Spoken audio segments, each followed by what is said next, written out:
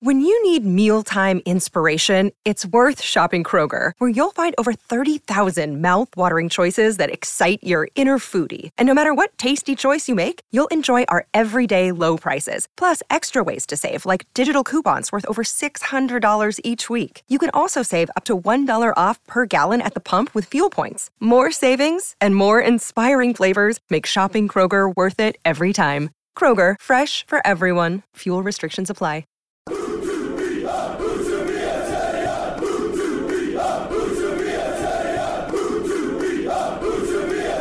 Hello, welcome to Be a Terrier. Stephen Chicken, joined as usual by David Hartrick, and we've got rather happier faces on today, Dave, haven't we? Yeah. Last week was a thoroughly miserable podcast to do, wasn't it? This is a much better one. Well, yeah, certainly in terms of the tone, if not in terms of the content. Huddersfield Town 3, Stoke City 1. It was a far better performance in pretty much every department. Not perfect. There was a little bit of riding their luck, a little bit of seeing out a few storms defensively, but on the whole, they did everything that we wanted them to do from this game and everything that we've been asking them to do over the past 3 games, didn't they? Yeah, there's still big areas of improvement we'll come on to, but the thing they did was got over the line. They simplified. They got the right players into the right positions. They solved a bit of a midfield issue. So, yeah, we'll get into the game. And as I said, it's not all good. There were still quite a few issues there. But the most important thing was to get 3 points on the board, wasn't it? And to sort of get the season up and running. And here we are. That's it. I mean, we said last week that we thought 0-0, a boring stalemate 0-0, would be genuine progress for Huddersfield Town. What we kind of wanted to see was them making themselves difficult to beat. And actually, I'm not entirely sure that they did do that. But they were good enough in attack that they got the result regardless. As I say, with a couple of those slices of luck, they got the 3 goals, killed the game off really well as well. There was that moment early on, though, midway through the first half, where things could have gone very differently. And you and I don't like to sort of dwell on ifs and buts and hypotheticals too much, but that Lee Nichols save from the penalty and Stoke subsequently hitting the post rather than putting it in the net, that's a huge moment, not just in this game, but potentially for the rest of the season, wasn't it? Well, also the referee not giving the blatant handball by Tom Lees as well. Yeah, was a huge one. I saw it's worth just having a little bit of a chat about the penalty, actually, because I saw a lot of people saying it wasn't a penalty, and I think that, unfortunately for me, I think the thing is that the referee has to award that on what might have happened, not what happened. So I saw a lot of people saying there was barely any contact, a lot of people saying he dived, etc., or ducked his head down. The thing is, Josh Russell hasn't even looked, so he's got no awareness of where the man is, and it's a high foot. Unfortunately it's a penalty. I'm not necessarily saying I agree with it, but it's definitely a penalty, and it's always going to be given, isn't it? That's the rule. You might not like the rule, but you can't blame the referee for interpreting that rule as it's intended to be interpreted. He did win the ball, but as you say, there's a reason that they have those high boot challenges outlawed, and as you say, it's because of what can happen when players go in with their boots that high. And I know people are saying, "Oh, he's ducking down, so that's why his head's there." It's like, yeah, but his boot is still chest height, even if you're sort of looking at it quite generously, and you should be expecting the player to try and win that ball with his head as well. So the idea is that going in with your boot high like that is reckless play and can endanger an opponent. I always think the equivalent for these sort of things is, imagine a Town player runs into the box and a defender comes over, leaps in 2-footed at the player's knee, but the player is good enough to jump completely out the way of the challenge, but unfortunately the ball just rolls harmlessly out of play. Do you not want the challenge punished just because it didn't connect with him and break his knee in two? It's you can't. As I said, I'm not necessarily saying I agree with it, but that's why the rule is there. Yeah, that's why the rule is there. So, but I thought it was a terrific save. I watched it back again this morning. I thought it was a terrific penalty save. He is Lee Nichols, like, you run out of ways to praise him, but you do forget he is a bit of a penalty specialist, isn't he? Yeah, his record on them is very, very good. When we looked at it ahead of because everyone was going on about Forest's keeper and his record, and when I looked at Lee Nichols' record, it wasn't far off the record that everyone was singing the high heavens about. It's just that we didn't. Obviously, we saw that penalty shootout at the start of last season, but we didn't see him face too many penalties down after that. So it was nice to get that reminder, and good for him. You know, he obviously made that mistake against Birmingham, wasn't it?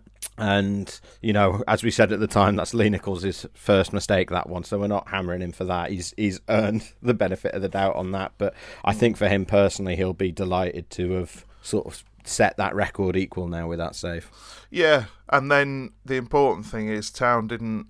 There was a little bit of pressure and they didn't collapse or wilt under it. And I thought what was really good was one of the frustrations we had with Carlos Corberán's side, even when things were good, was that under pressure their default setting was to drop deeper and deeper and sort of pack their half with men, and it ended up like just basically creating a bit of a stalemate. But Town then struggled to have a platform to attack, whereas I thought what was good was the 3-4-3 they played allowed them. They didn't drop deep. They didn't go timid. They kept going. And, you know, they went in 1-0 up at half-time. And I actually thought it thoroughly deserved it at half-time.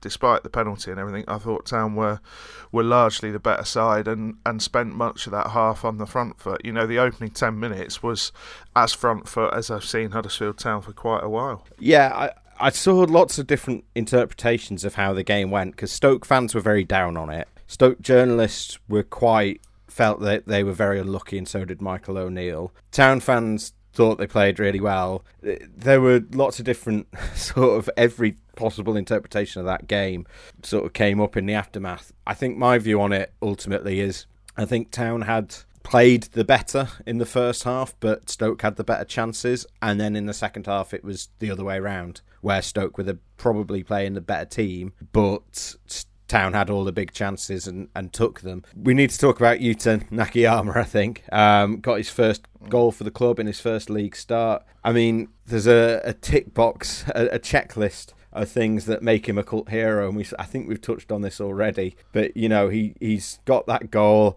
He was in the stands taking pictures with fans, shortly after he signed in pre-season. Plays in that gum shield, so he's got a very distinctive look. He had that moment with Jacob Brown, which I absolutely loved, where Brown took him out on the touchline and got booked, and then literally as soon as play restarted, you went through him, took him out, but also won the ball and didn't even concede a foul, which I thought was a glorious moment. He is a big cult hero already. Club shop should have those gum shields in by Christmas, in my view. But he's also a very good footballer by all accounts. You know, by all the evidence that we've seen so far, and the run he made for that header was excellent. Someone on Twitter described it as Christopher Schindler-esque, that run, and I think that's about right. Yeah, it was a terrific header. I mean, his overall play completely deserved that goal. It was interesting how putting him on the out ball, he's got a very different shape on his passing. It's not that sort of booming out ball to the wing for that. The first thing the winger's got to do is try and control a ball dropping from sort of 50 yards from a million miles in the sky. He can get that sort of really flat arc, which is interesting. He's very good on the ball. He's super aggressive in a good way. And yeah, he's just he ticks every sort of cult hero box there is, doesn't he? He just, you can see by Christmas it's going to be you to everything, isn't it? Yeah. He also turned down the Man of the Match award after the game because he said he thought every player deserved it and not him. and he's going to be at the World Cup later this year as well. So yeah, really good to see him come in and do so well straight away. You mentioned his role there. The Town system, they went 3-4-3, which we were crying out for on the last podcast, obviously, and I think Schofield's realised that there's no need to reinvent the wheel at this point. You know, go back to a formula that worked, but there were tweaks to it. They've switched. They're sort of a mirror image of last year, with Kane, Kessler-Hayden, playing almost a Harry Toffolo role, but on the right-hand side. And I'm stealing your point here, Dave, so it's me vocalising this, but this is what you said to me after the game, and I think you're spot on, so sorry for stealing your thunder there. That he's playing that Harry Toffolo role on the right with Tino Anjorin coming inside, which is pretty much what they did on the left last year. And meanwhile on the left-hand side, where last year you had Ollie Turton playing a more sort of conservative version of a wing-back, you've now got Ruffles doing that, and Sorba Thomas ahead of him to provide sort of the attacking width. He's playing as an out-and-out winger, and just every department Town looked much more comfortable. Jack Rudoni was in central midfield as well, and when I dug out the touch map, which is in the 5 conclusions, which highly recommend you go and read, his touch map is almost exactly what you would have expected from Lewis O'Brien last year. Rudoni, I thought, had a great game individually. He was involved in pretty much all of Town's best attacking moves, including the two goals in the second half. On top of that, Jonathan Hogg just looked infinitely more comfortable playing alongside a player who was a lot more mobile, playing a genuine box-to-box role.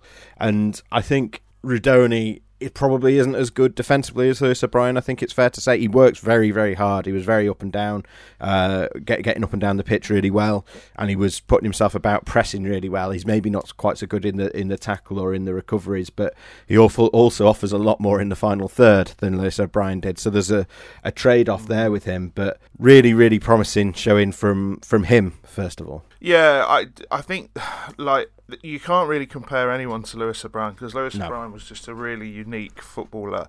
But you look at what Rudoni does differently, and one of the reasons I think he stood out a mile yesterday, and he did really well in the player ratings on the Examiner, was just that his first instinct is to pass forward. And not only is his first instinct to pass forward, it's to pass forward well. He 91% pass accuracy yesterday, and I'm not denigrating Lewis when I say this, but Lewis was rarely up there because it was the final third really where his game was not as sharp as it was everywhere else on the pitch. Rudoni has not got that sort of just unbelievable engine that Lewis had, and he's not got that. He's not quite as quick either, I don't think. Lewis was just that his speed over 15 yards to get into a recovery position was just like unbelievable.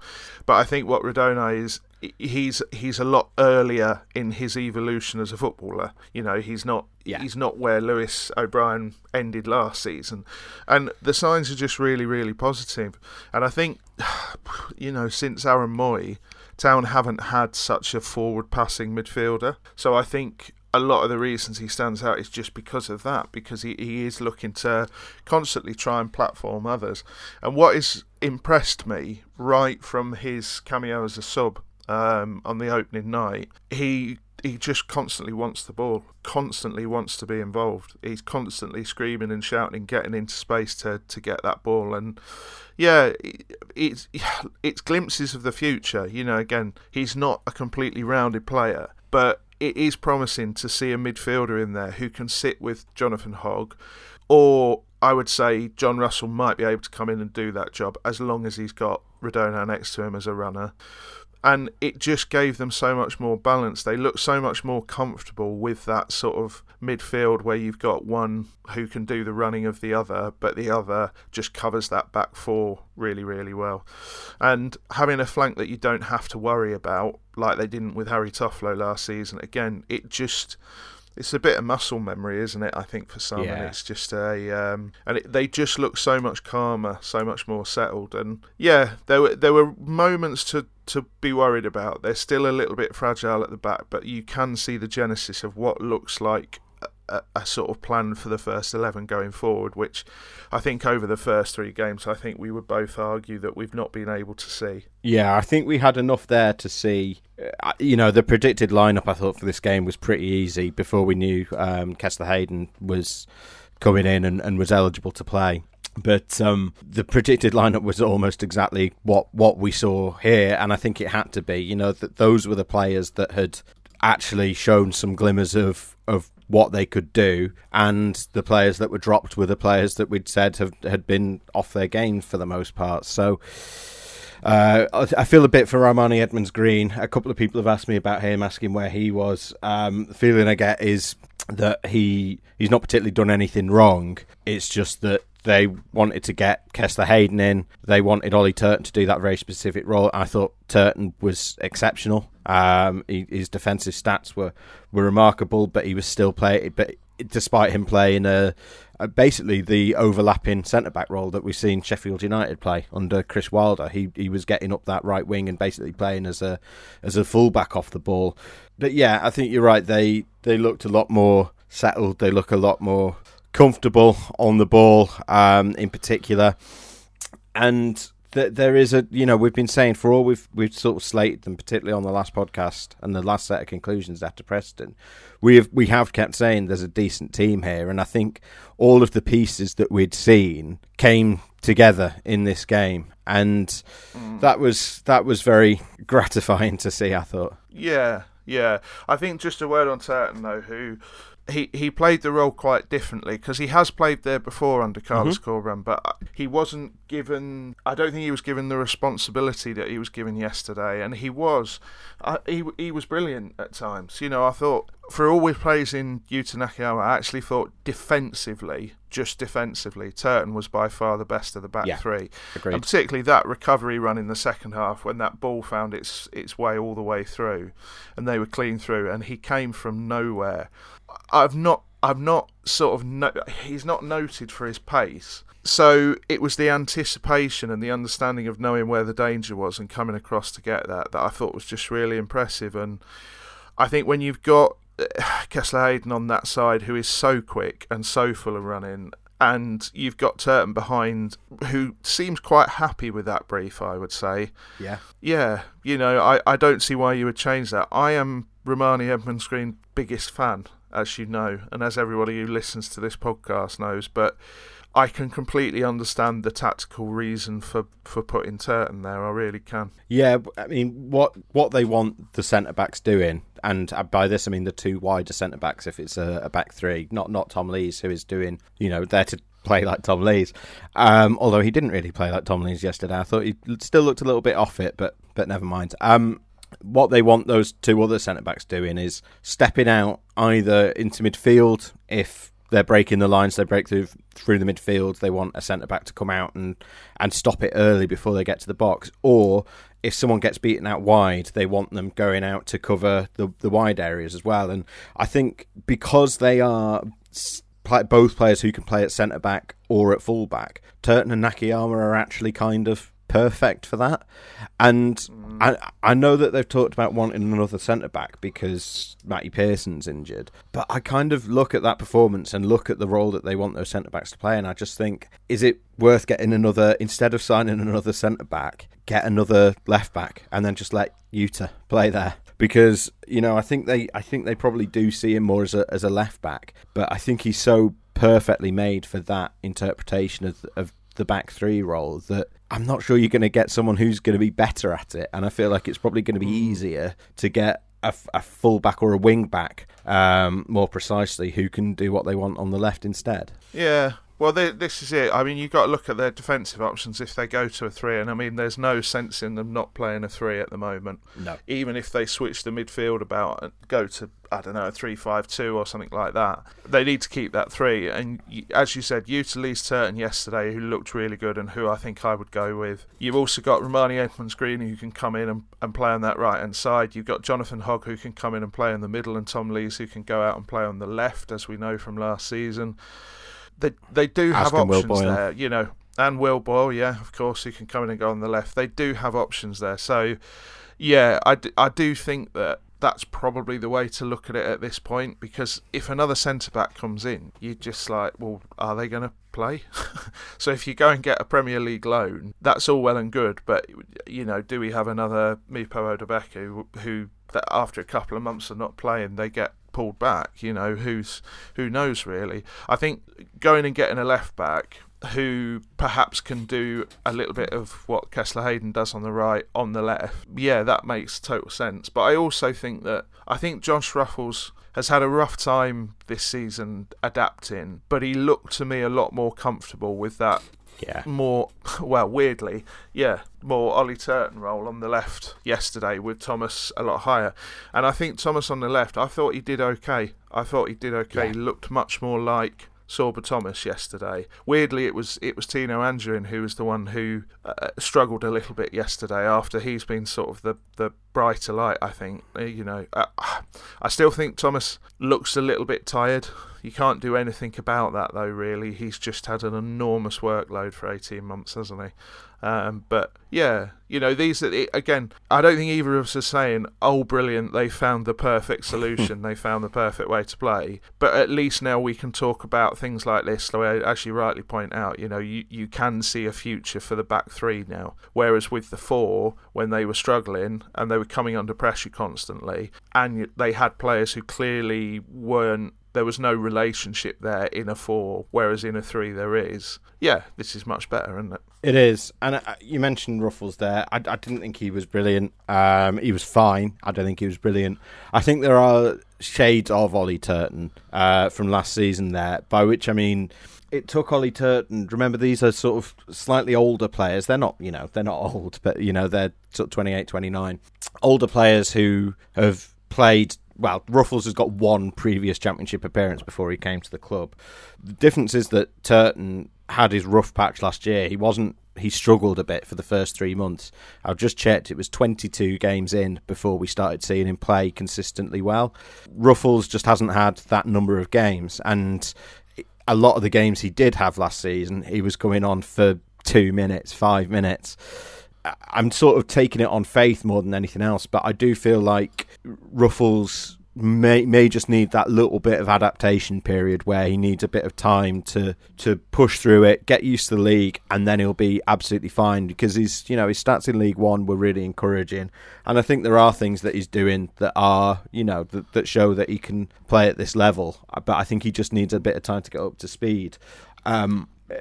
On which to sorry, go on. Well, the thing I was going to say is, I don't think he did anything absolutely brilliant yesterday, but I think he looked more comfortable than he has. Yeah. But I think you've got to understand that there's a lot of pressure down that side for Town, and teams have been targeting, and Stoke tried yesterday. Josh Ruffels ended up having more touches than any other Town player, so he was constantly involved, and he's got to get used to that, and obviously they've identified that for a reason. But I think you're exactly right. I do see shades of Ollie Turton start with what Josh Ruffels is doing, and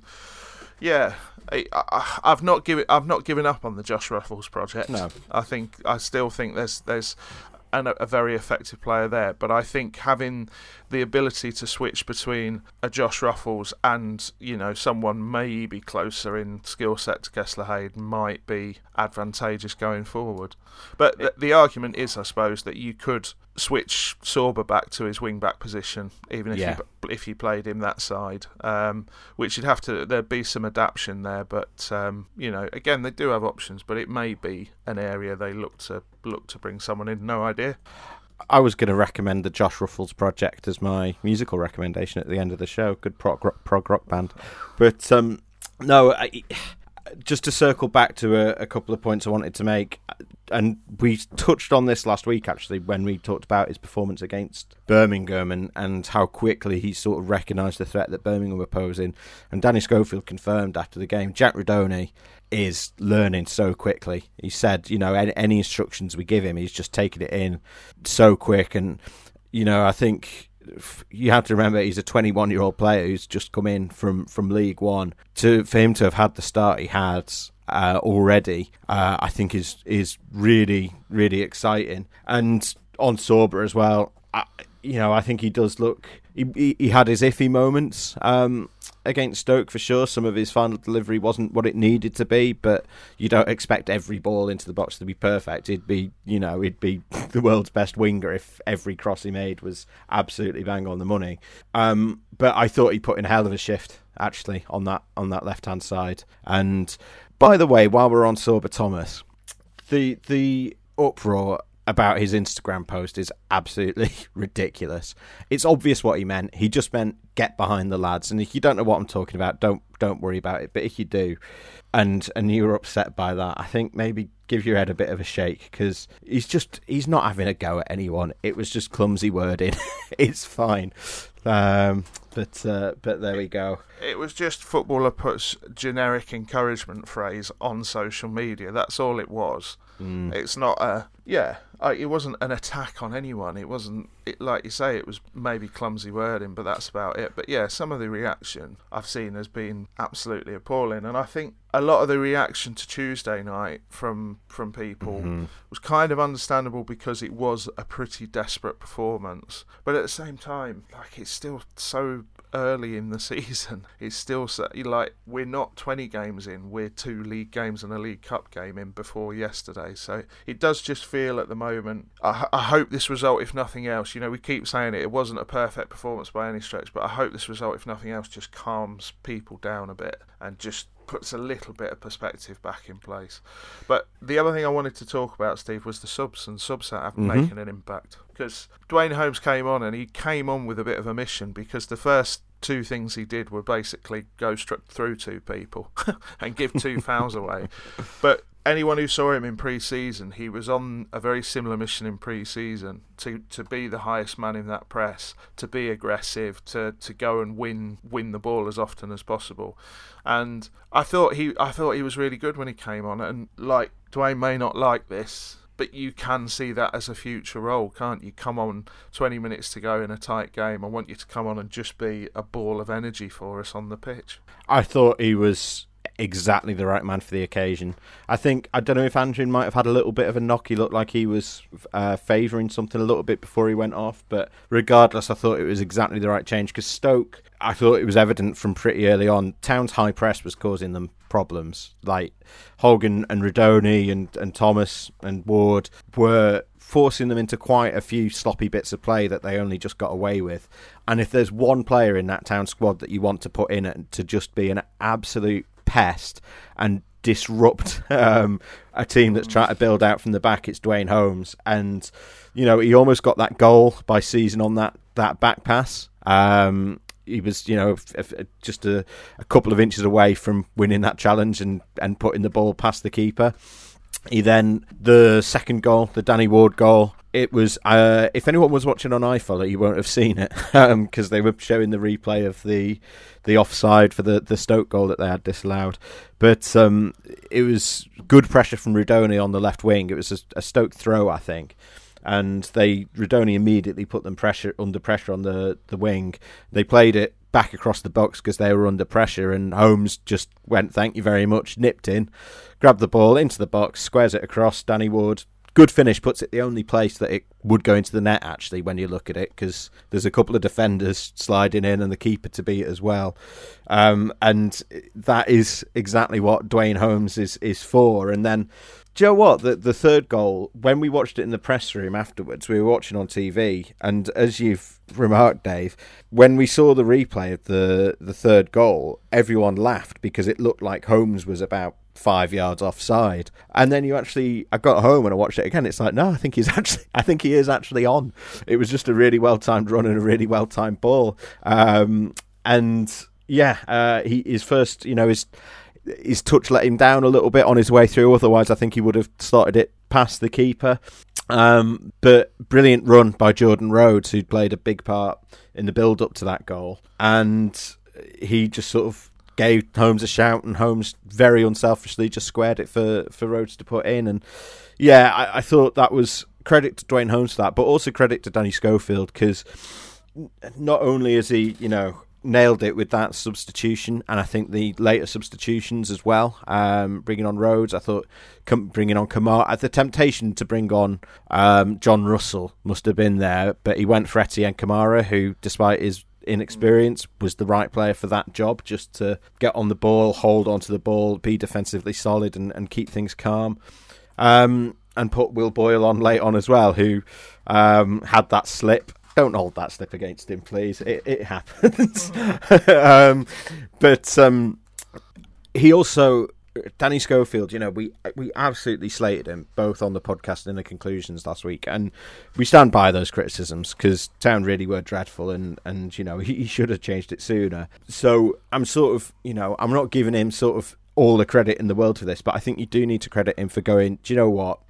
I've been trying to reinvent the wheel. It's not been working. Let's go back to what worked last season, something we know works, and they've got the result because of it. And, maybe it was, 2 games too late, but as you commented to me, how long did it take Carlos Corberán to stop repeating errors when they were evident to everyone? It took him a hell of a lot longer. A season. A season to you think of that second half of last season, how many games did we keep going through saying, stop trying to play out from the back, stop, you don't have the personnel for this, all the same things we're saying about Schofield, and it took Carlos Corberán about 3 times as long to go, oh, all right, we'll play pragmatic. So yeah, and I'm delighted for Danny Schofield as well, because he admitted he's found it quite difficult. He's found the media scrutiny quite difficult, which it is. I really feel for. I was talking to a friend the other day who doesn't really know football very well, and I said to her he's not been very good at his job, and so to be good at my job, I have to be mean to him, and you do sort of feel bad because he's a lovely guy and you want him to do well. But so I can completely understand feeling the pressure in your first head coach job, and he wears his heart on his sleeve. Every manager feels that, but not everyone sort of is open enough to come out and say it. And the difference between his demeanour on Friday morning and Saturday afternoon, he said it was up there with the birth of his kids, the feeling of winning his first game as head coach. And I think everyone who watches Huddersfield Town will be desperate for him to do well because he's so well liked and a very likeable man.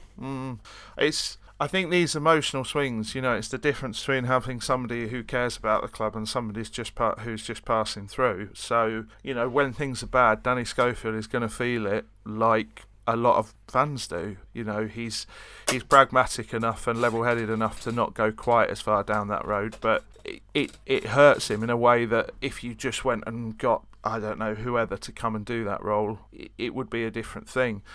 And I think what's interesting is that he's gone back to a lot of things that Town players and that squad know works, because they had a whole season's worth of evidence last year to prove to themselves that it worked. But he's also still got a few of his own touches and adjustments in there. And yeah, it's they've got a very tough game coming up at Norwich, who, as we were saying off there, Steve, they're bottom of the league, but there is a team there, and at some point they're going to click, and when they click, they'll be okay. They'll be absolutely fine. You just want a little bit of momentum to carry on, and even if it's not via result, via performance, go out there, and if you lose 2-1 but you've played really, really well, fine, let's just move on and let's just get to other games. But there is a chance there because, as I said, Norwich just aren't very good at the moment, so it is a good time to play them. But there's going to be, I don't know if there's going to be another night like the League Cup, but there are probably going to be other nights like losing to Birmingham 2-1 before the end of this season. But there will also hopefully be a lot more days where there are beating Stoke 3-1. It is just going to be, I think, a little bit up and down this season, but that's the way it is. I think the thing yesterday confirmed to me is that by rights, Town should not be in trouble this season. They should be in, sort of mid-table to upper mid-table if they perform to their ability. And yeah, it was just nice to see a little bit of the future for me. And yeah, it was just, we were very, very down ourselves after that League Cup game because doing the press conference after was quite tough, wasn't it, Steve? Yeah, you have to ask those questions, but you don't relish doing it, So yeah, It's always much nicer when it's a win and everyone's happy and smiling, and the vibe and the people that you're talking to and working with every day are feeling happy as well. Yeah. So yeah, all good, really, all good, much better. Yeah, I mean, you mentioned there's areas they need to improve. Where do you see that? I think they're still all four sides they've played have created through the middle way too easily. So I don't want to point out individuals, but I think it's quite clear that Tom Lees at the moment is not in the form he was last season. So they need Tom Lees to get back to his best there. I think, although there were a couple of moments, I thought the goal they conceded yesterday, Lees just, at his best, he just doesn't take that sort of weird heavy touch out into the middle there. And yeah, so and he makes the block as well, I think, when he's on form. Yeah. So that's an issue, and I think partly that's down to getting that midfield equation solved in front of them, which I think they've gone sort of maybe 2/3 of the way to doing. So that little bit of cover will help. I think they need to keep being as clinical as they are, because that's 2 goals apiece for each striker, isn't it? And they've got to. Taking the chances when they come is absolutely key, and it was the thing that I think we did criticise Carlos Corberan's side for, that they just didn't. Every chance felt absolutely massive because they just didn't create enough of them. So yeah, being clinical but also just creating a bit more. Yesterday it was interesting that like Sorba put in I think 13 crosses, which is more than I think Town have had combined in their games this season to date. So there's a little bit more intent there, but it just all needs just to come together with a little bit of time and those relationships to form. Radona looks really, really promising, but he's only played a handful of minutes with these players and done a bit in training. You need 15 games, don't you, Steve? 15, 20 games to get those relationships sorted and formed and all that sort of thing. So yeah, there are areas that they need to have a look at. They want to find a way to get Sorba Thomas working really well, Tino Andrin on the other side doing everything we know that Tino Andrin can, and being fed by Radona. That's a very, that looks on paper a very creative, very exciting little triumvirate there. So yeah, as I said, it's nowhere near perfect, but there is light at the end of the tunnel now, which there wasn't on Wednesday morning. Yeah, so plenty to take away there. And we wanted to do this podcast now because, while last week we looked at the fixtures and thought, let's see what happens against Preston, because either they're going to be better and we can talk about that, or they're going to be worse and we'll need to talk about that. I think this time we just wanted, while we've, this is the first time we've seen so many positives, I think we wanted to make sure that we gave it the proper coverage it deserved. So I'm not sure if we're going to be doing the next one after Norwich or if we'll do it after the Coventry game, if indeed the Coventry game is going ahead, because that's in doubt at the moment because of the state of their pitch. So I don't have any update on that at the moment. We're just waiting for further updates as we record this to see what's going to happen with that Coventry game. So worth keeping an eye out for that. And while we're off, Dave, you can go and practice saying Rudoni in front of the mirror rather than Rudona. Yeah, I know. I can't get my head around it. It is Rudy. Rudy. There you go. Yeah. Magic. Musical recommendation, please. Is it The Specials? We had a very long WhatsApp conversation on Friday night about what a magnificent year 1994 was for music, but it was started by the album that I've listened to, I think, 3 times since all the way through, which is Music for the Jilted Generation by The Prodigy, it's absolutely disgusting that that's 28 years old, and it's 28 years since I was stood in Michael Ramsden's garage doing The Running Man. Yeah, one of those instances where we're on the same page, which isn't too common. In my very brief clubbing days, back when I was 17, 18, always enjoyed a bit of Prodigy. What have I been listening to? Do you know what? I've recently been getting into Torres, who is a bit of a throwback to sort of, that sort of slightly post-grunge period, around sort of 92, 93, where you had your Sonic Youth and bands like that. She's a little bit along those lines. PJ Harvey, maybe. Yeah, I think she's got a few albums she's been going for a while now. So check Torres out.